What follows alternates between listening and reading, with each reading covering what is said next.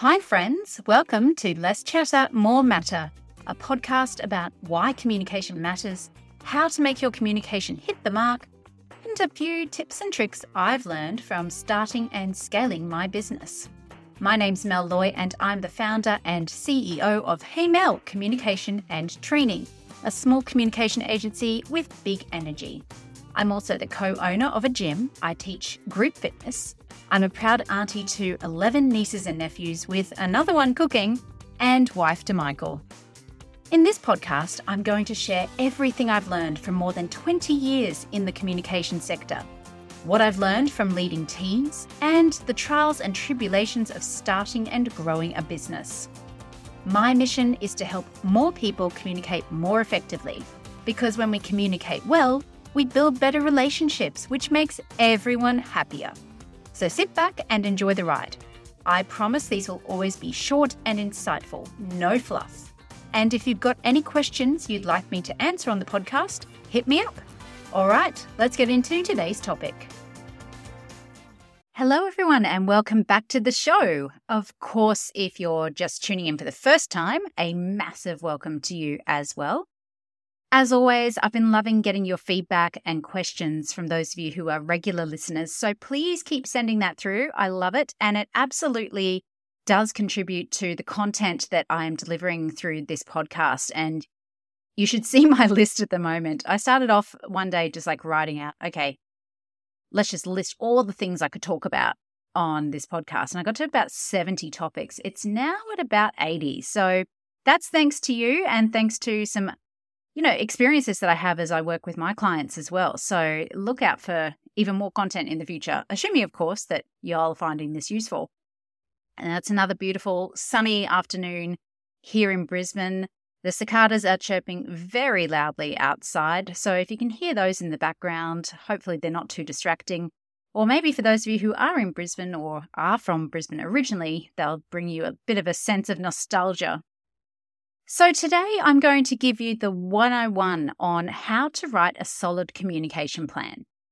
It's the number one thing I've been asked to do or help with in my career. And while the complexity of a plan does change depending on the context, the key elements absolutely stay the same. So this is going to be a really good, juicy episode for those of you who need to learn the skill or who want a bit of a refresher. Before we get started, let's have a quick chat about why you even need to write a comms plan in the first place. I mean, can't you just go send an email? Well, in some cases you can. If it's literally just you need to let your team know about something, go forth and do it. But if you are involved in a change or a new project or a campaign of some description, then you absolutely should think about writing a comms plan. So why might you need one? Well, firstly, to get clear on who you need to communicate to, how and when you'll communicate. So you might remember right back in episode 1, I shared that the top thing that every piece of communication should come down to is who. We start with who. And your plan can really help you just nut out who are your key audiences that you need to communicate to. And from there, you can understand the how and when. The comms plan also helps you understand the why you're communicating in the first place, and therefore what kind of response and what kind of resourcing you need to put into it. And as I said before, it could be for anything like supporting a campaign like Safety Week or a customer advertising campaign, or maybe it's more about a change, so like a digital transformation, a merger and acquisition, a restructure, whatever that looks like. It's really important to remember, though, that your comms plan is not your project plan. And I don't know how many times I've had to bang on about this in the past, but I'm doing it again. A good comms plan relies on a good project plan. Project plans tell us when key milestones are dropping, what the project is trying to achieve, your key stakeholders, all that sort of stuff. Honestly, I've lost count of the number of times I've been expected to write a comms plan with no project plan, or a really poor one, or my comms plan has been taken by someone in the business and presented as their project plan elsewhere. So my advice to you is always ask to see the project plan first. And when doing that, rather than taking a negative approach like, I can't write a comms plan until you write a project plan, which is just going to put people offside. Make it a more active approach, like, once I've received your project plan, I'll be able to write the comms plan to support the project plan. Another thing to note, even if you get a project plan, you should still get a really good brief. So the plan will be a very, very useful piece of collateral, of course, but you need to know higher up, what are people trying to achieve, why, who's involved, if there's a sense of urgency, what's driving that, where the change impacts are most likely to be felt, all those sorts of things. So 2 things to remember: always ask to see the project plan first. Remember that a good comms plan relies on a good project plan. And even if you get a project plan, you should still get a brief.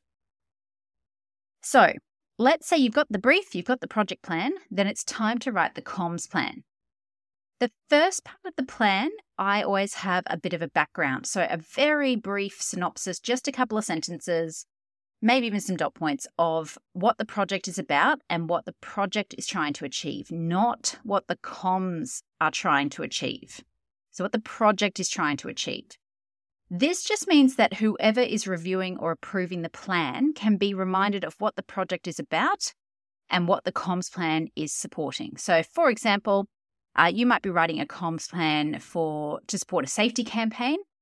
The objectives of the safety campaign would be ultimately to keep people safer, reduce the number of incidents, or maybe get more people to do online training, whatever that might be. So you're going to put that in there. Your comms plan objectives will help to align to those business objectives. So this is then the next part. You've written the background. The next part is then we talk about your objectives for your comms plan. Remember we talked back in episode 2 about the 3 key objectives every comms plan should have? If you haven't listened to that episode yet, do go back and listen to it. Or if you have forgotten about it, those 3 objectives are know, feel, and do. So what do we want people to know? What do we want people to do? And what do we want people to feel? So again, if we think about a safety campaign as an example, what do you want people to know? Okay, well, that it's safety week, that safety is everyone's responsibility, that we want to reduce the number of incidents, we want to keep people safe, etc., etc. What do we want people to do? Well, we might want them to complete some online training. We might want them to do a checklist of their own area, something like that. What do we want them to feel as a result of the communication? So this is where the rubber really hits the road in terms of tackling into or getting into the emotive side of people's behaviors. People make decisions based on emotion, and so they're more likely to do the action that you want if there's some emotional element that drives them, but it's backed by logic and fact. So if we think about that from a comms point of view, and let's say again it's a safety campaign, maybe we want them to feel a sense of pride in how safe their team is or their business. Maybe we want them to feel a sense of, even a little bit of sense of worry about the safety of their colleagues and the people they care about. Maybe it's a sense of worry about, hey, what if I didn't come home from work tomorrow, or I end up in hospital and my family had to go on without me. So those sorts of things, that feel is really going to drive the connection your comms have with your audience. Speaking of whom, now we start to step out the who. So who are your key audiences for your communication? They could be internal, external, or both. So maybe they're team members, the board, the exec team. They could be customers, members. They could be regulators, media even. Who are those people? What do you know about them? In a really complex change plan, what I normally do is actually step out the know, feel, and do objectives by each audience because they can vary quite a bit.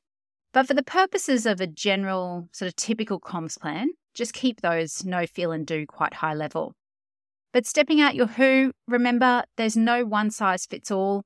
Before you even get to the comms tactics themselves, you need to think about who you're talking to.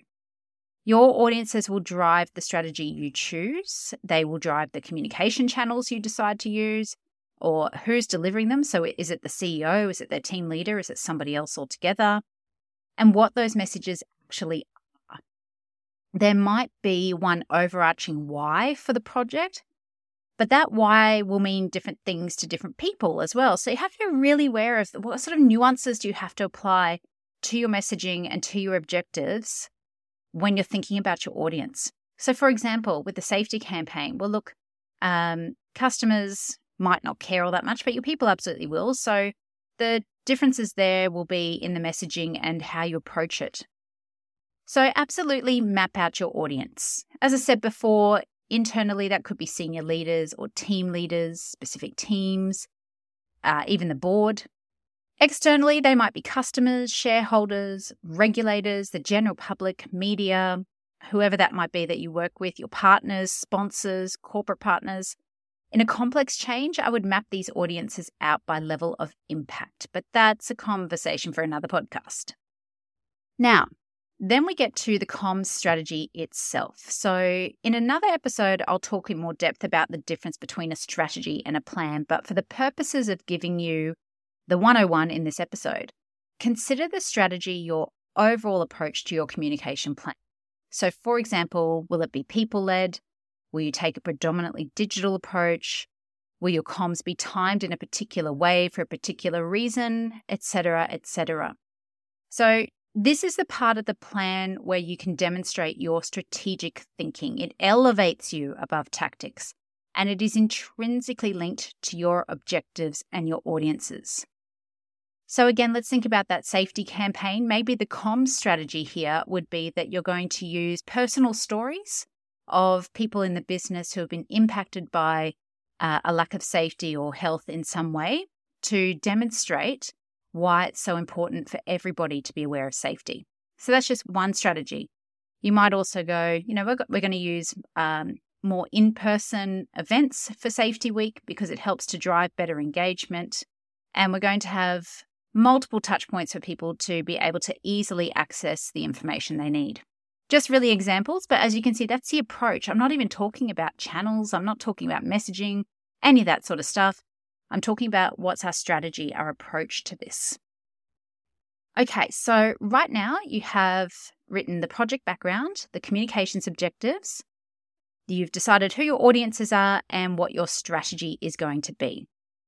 It can also be a good idea to list any risks, opportunities, and assumptions. So, for example, you might assume there's going to be a budget available to do some of the things you're advising. That's helpful.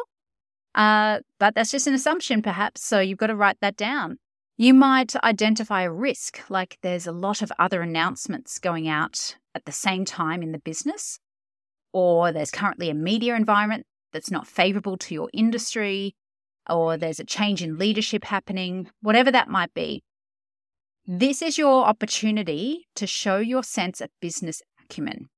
But it's also really important to list these things because the person who is ultimately responsible for approving the plan needs to be well informed, and you might raise some very valid reasons as to why they should switch tactics or even delay what they're doing. I've certainly been in that position before, and it is a benefit of a centralized corporate affairs team that you have this helicopter view of everything that's going on in the business. And so you have this really good opportunity to be able to provide some great advice on what's happening and what some risks are if you see a clash between certain things. Or I've even found before that, one area of the business, one of their teams was doing something, and I knew another team was doing something. It was pretty much the same something. So I hooked them up and said, maybe you guys want to sort this out and then come back to me. So again, this is your opportunity to showcase your sense of business acumen. And when you do that, you show the business what value you can add and that you're more than just the copywriting monkey or the person who pretties up the PowerPoints. You actually have a really good head about you and your sense of the business itself. Now, moving on, in some comms plans, you might include key messages. I personally like to keep them in a separate document for a couple of reasons. The number one reason is people get distracted by them. So they get caught up in semantics when really what you want them to focus on is the plan itself. So if you've got them in your comms plan, honestly, that people really get caught up on this stuff and just distracts them from what you really need them to do. Also, unlike the comms plan, or at least in my experience, there's usually so much back and forth on key messages that having them in the same document as the comms plan would actually delay the approval of the plan. At least if you can get the plan approved, you can keep pushing ahead with things, and the key messages can kind of float around the background, going back and forth between people. Another reason, key messages should be based on your audience analysis or your understanding of the project objectives and your comms objectives. If you get any feedback on your plan that alters either the audience, the project objectives, or the comms objectives, that's going to alter your key messages. So get the plan right first. Again, though, that is up to you if you decide to have it all in one pack or keep those key messages separate. That's just my advice from my own experience. Okay, so let's do a quick recap. We've covered off project background, comms objectives, audiences, strategy, any risks, opportunities, or assumptions. The other piece I would put in here is measurement. So how are you going to measure your communications? And I would go back to episode 4, so last week's episode, for some tips on measurement to go into that. Really, again, putting them into the plan shows that you're, serious about making this work. And it does show, again, that sense of business acumen. So absolutely get some measures in your plan. Okay, so now we get to the plan itself, or what I call the communication sequence, because otherwise it's a little bit confusing. So this is where you will spell out exactly what is being communicated to who, when, by what channel, using whose voice, and what the content will be. I use a table for this, and sometimes I include another column for responsibility, so who is actually responsible for developing or delivering a particular piece of comms. And sometimes, or instead of, I will include a column for status, just to give people an idea of where that piece of comms is at. Has it been drafted? Has it been approved? Has it been sent or published? It does depend on the context. So if I'm working with a lot of people on a very complex comms plan, I usually have a status column in there just to help us track where we're at. So one of the line items in that table might be, for example, that you've got a webinar with senior leaders from the CEO at 9 a.m. on the Thursday. The next item in the sequence is an email with a video to all staff at 9:30, etc., etc., etc. It's always good to phase the sequence out. So, for example, let's say you're launching a new brand. Phase 1 might be prior to the launch of the brand, so all the comms activity you'll do before. Then phase 2 is the launch, and then phase 3 is the post-launch activities. So it helps you when you're writing it just to chunk it down and take it phase by phase. Like, okay, in the lead up to the brand launch, what are we going to do? 2 weeks out, 1 week out, 1 day out. The brand launch itself, what does that look like on the morning and then, in the day that follows? And the post-launch activity, what are we doing to embed? It also helps the reviewer to navigate the sequence and the flow of communication as well, and just understand how it's all going to come together. The only other thing you might want to include in your plan, and again, this depends on the context, is a list of the collateral you'll be developing. So, for example, it might be screensavers, social media content, posters, whatever. Just gives the approvers an idea of what they'll be seeing and what they might need to approve. Again, though, I would suggest a separate document with a complete design brief for these items, so they're all in one place and there's absolute clarity on what's needed. And that I found that really useful, particularly for something as complex as a brand launch where you'll have a lot of things that need to be developed. That's much more useful in a separate document. So that's the 101 on writing your fairly standard, typical communication plan. Let's just go back over those key categories or those key parts of the plan. Number 1, the project background. So the objectives of the project, not the comms. Okay. Number 2 is the comms objectives themselves. What do we want people to know, feel, and do? Number 3, the audience. Who are your key audiences, internally, externally, or both? After we've done that, we're going to get into the comms strategy, so detailing your overall approach to communication to support the project. You're then going to list any risks, opportunities, and assumptions. You'll include some measures, and then you'll get into the comms sequence itself. You may want to include key messages, but again, I've found through trial and error, a lot of trial, that keeping those separate is actually much more useful. Now, if you do need a bit more support with this, I do offer masterclasses on this topic, which we facilitate via Zoom with your team. So hit me up if you think that might be useful. And as part of those masterclasses, I'll give you templates that you can use. We'll go through them together and I can answer any questions you have, and we can even do a live example.